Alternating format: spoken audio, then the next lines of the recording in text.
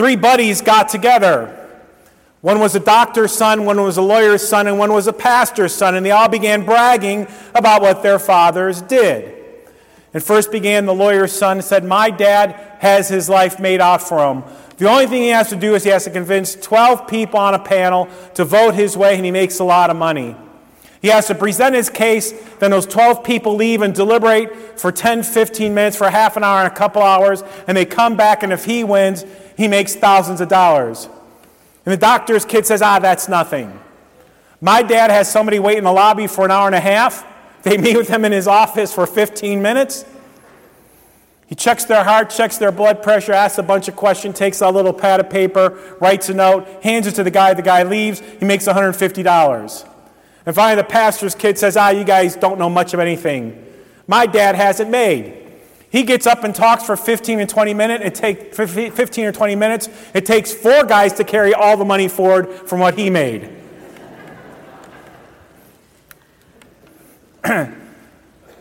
So much for wealth.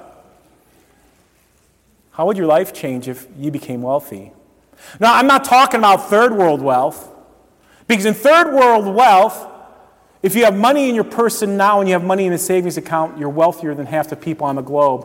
According to third world wealth, when my oldest daughter worked at Sonic and she made $60 to $70 a week, she made more than 99% of people on this globe. I'm talking about first world wealth. I'm not talking about 6 digits. I'm talking about 7 or 8 digits. How would your life change if you became wealthy? And don't kid yourselves, we've all what? Thought about that. What would your life be like if you won the lottery? Have you ever thought about that? How nice that would be? Take it easy, never have to work again. We've all thought about that. If I were a rich man, haven't we all been attracted and allured to that?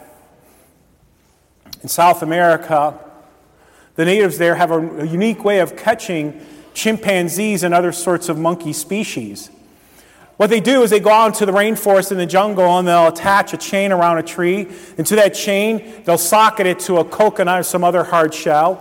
And right in front of all the primates, they'll open it up. And they'll put in a piece of chocolate or candy or a piece of fruit, really large. Then they'll close it back up and they'll bore a little hole. And all the primates and monkeys see it. And when they leave, the monkeys will climb on down and it'll stick its little paw inside of there and grab hold of it and make a fist. And it can't pull it out because it's not willing to let go of what? A piece of fruit or chocolate or whatever is inside. And that's how they get caught. They refuse to give it up, even to the point of being captured, I don't know, sold to distributors and zoos and things like that. Friends in Christ, that's sort of the allure of wealth. Once we get our hands inside the coconut, even though it means us in bondage, we can't let go. The lure to have more and to have wealth is very attractive to us. Even for us Americans who live in first world wealth. Money in our pocket, money in our savings account. Let's talk about our society. If you live in America, even though we are considered very wealthy compared to the rest of the world, many times we see ourselves as somewhat poor. We talk about people on poverty or middle income or maybe above middle income, but the reality is that we're all very wealthy. And we're always being taught that unless we have more, it's not enough. Our life is not so great because we just don't have what somebody else has, even though compared to the rest of the world, we are filthy rich. Let's play a little game of trivia. Let's talk about wealth and commercials. Matthew McConaughey helped sell these truly luxurious automobiles. What are they? And Lincoln, you know, Lincoln sales among single females has skyrocketed. All because of who? Oh, Matthew. Yeah, okay. Excellence or mastering experience, amazing drive. Which automobile company? Lexus. Moment at night, all you want is a fourth meal, crunchy, spicy, and grilled. Who? What restaurant?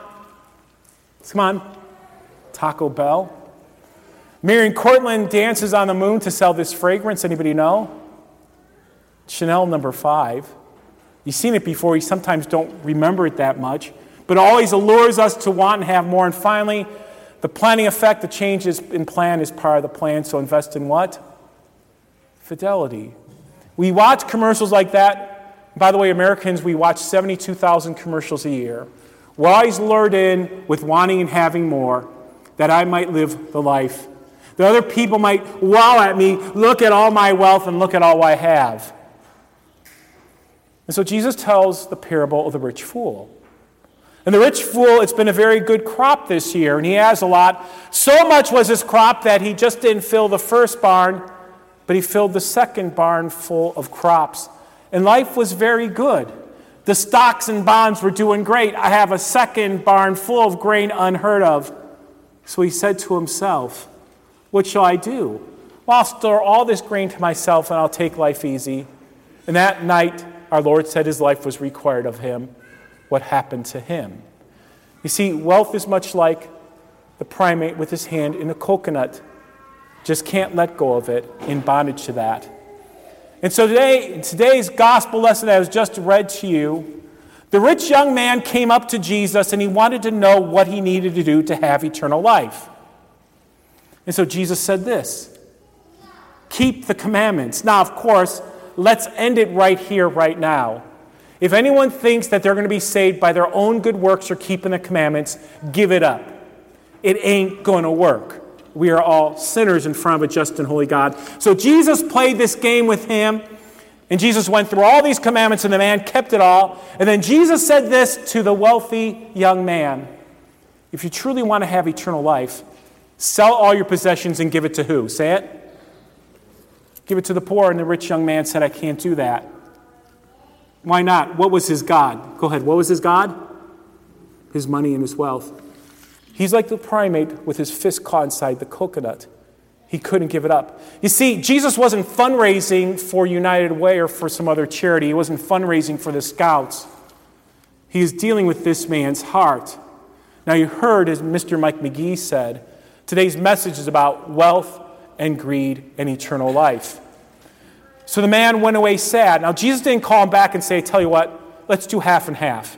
You keep half, I keep half. Let's go 75%, 25%. God is not a God who deals with people on their own terms. This is how it is. The man went away sad. It matters from the what? Heart. You shall have no other what? What was a man's God? His what? His wealth was his God. That's what he worshiped. That's what he adored. No one can serve two masters. Where your treasure is, there too is your heart. Now, we can take the wealth and use it for anything. Popularity, convenience, pride. Where your treasure is, whether it's your wealth, your popularity, your pride, your convenience, there too is your heart. You cannot serve both God and what? Notice they didn't say money. Money and mammon are two different things. Let me explain. Money is not necessarily evil. We all need money. Need money to pay electricity. Need money to pay gas. Need money for groceries. Need money for surgeries. Need money for our house. Yes, we need money to pay taxes. Money's not bad. What's mammon? Well, I think we can all relate to this. Every week or every month you get done paying all your bills and you have some what? Left over? Some might call it indisposable income. That's mammon. Mammon's above and beyond what we need. And some people worship that. Because some people see that as fun money. Some people see that as money for me. Some see as money I have to take care of myself. That's mammon. Notice you cannot serve both God and money. You cannot serve both what? God and mammon. Because mammon's about taking care of me. It has to be one or the other. Can you all read this with me, please? Godliness with contentment is great gain. For we brought nothing into this world, nor can we take anything out of it. People who want to get rich fall into a trap and into many harmful desires that plunge people into ruin and destruction. For the love of money is a root of all kinds of evil. Once again, money is not the root of all evil, but the love of money is the root of all kinds of evil. Friends in Christ, I've done many funerals. Not once have I seen a U-Haul behind a hearse. You can't take it with you. Brought nothing into this world, and what? Take nothing out of it. What's going to happen to our possessions the moment we die? Who gets it? Somebody else does. For the love of money is the root of all kinds of evil. Most painfully, what profits a person if they gain the whole world, yet forfeit their soul in hell? Mammon, the danger of wealth, my hand in the coconut. So Jesus says this: how hard it is for the rich to enter the kingdom of God. Again, how hard it is to enter the kingdom of God. It is easier for a camel to go through an eye of a needle than for a rich man to enter the kingdom of God.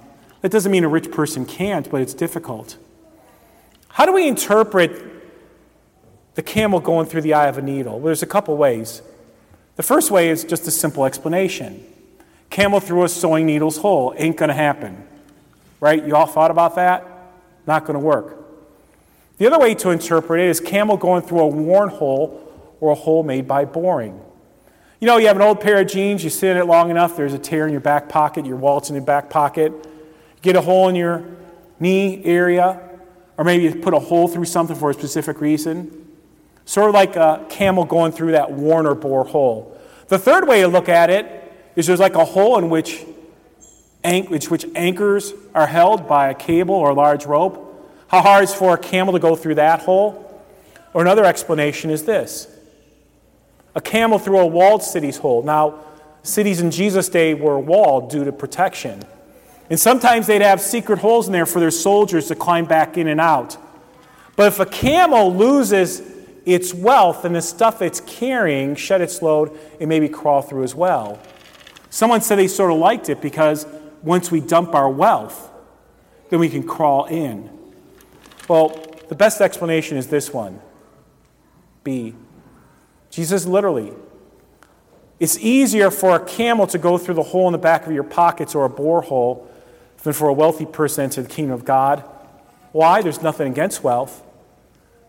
People who worship wealth can't worship God at the same time. Disciples are shocked. Who can be saved? Jesus said. Can you all read this with me? With people, this is impossible. With God, all things are possible. Jesus' grace makes it possible. You see, unbelief places priorities of the flesh over and above the priorities of faith. That's a danger of wealth. It places wealth above God and faith. I can't come to church on Sunday morning. I party too hard on Saturday night. I had a friend of mine who says I can't come to church on football Sundays because from 11 to 1 they have the pre-Browns game special where they review all the plays, and I can't miss that because I don't want to miss the opening kickoff, so I don't come to what?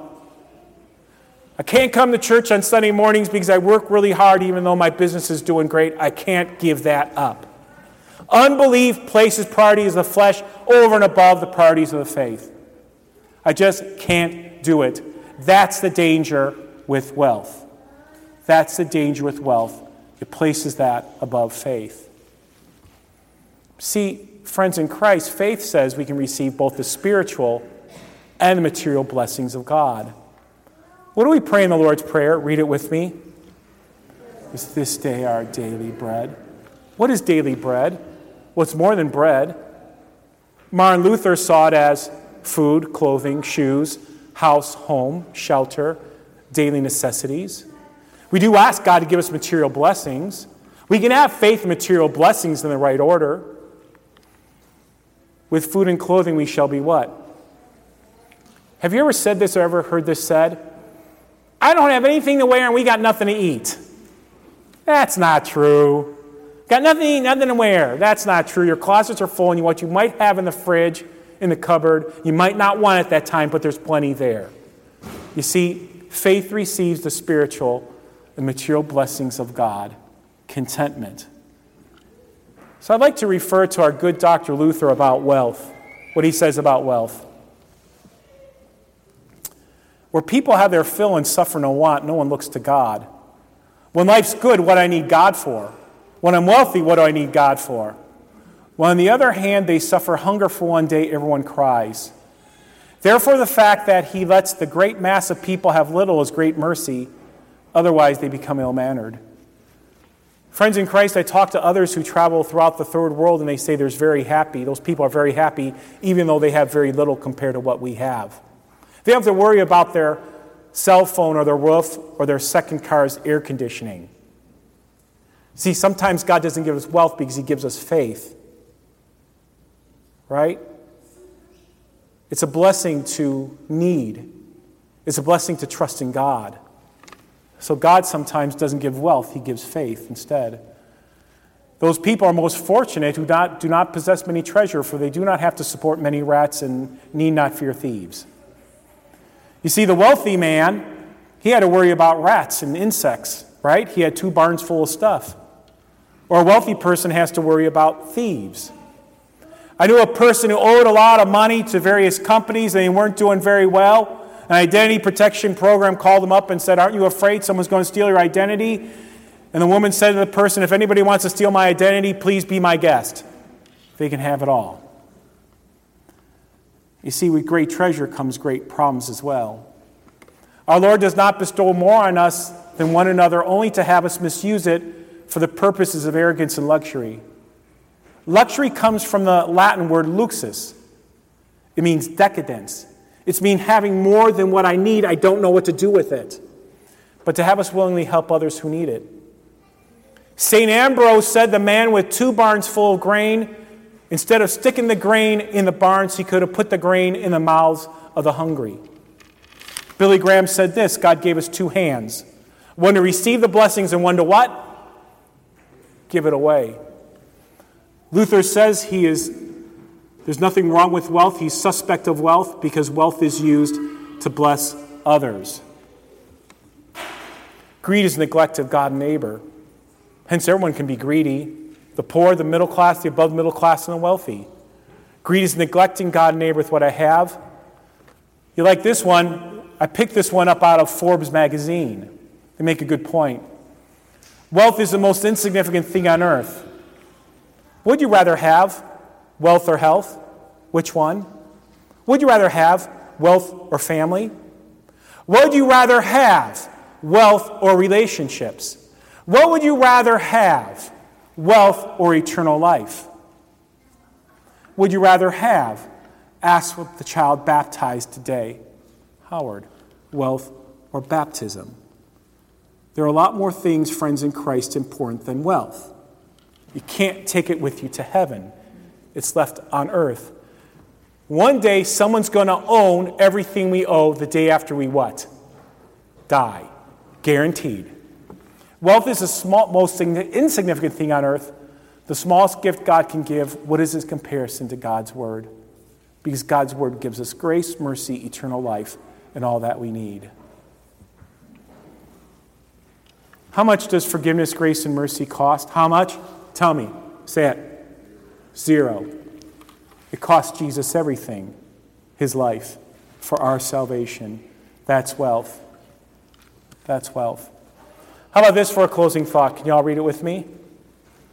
Yes, everything else is worthless when compared with the infinite value of knowing Christ Jesus my Lord. For his sake I have discarded everything else, counting it all as garbage, so that I could gain Christ. For us wealthy in Christ, all God's people say, Amen.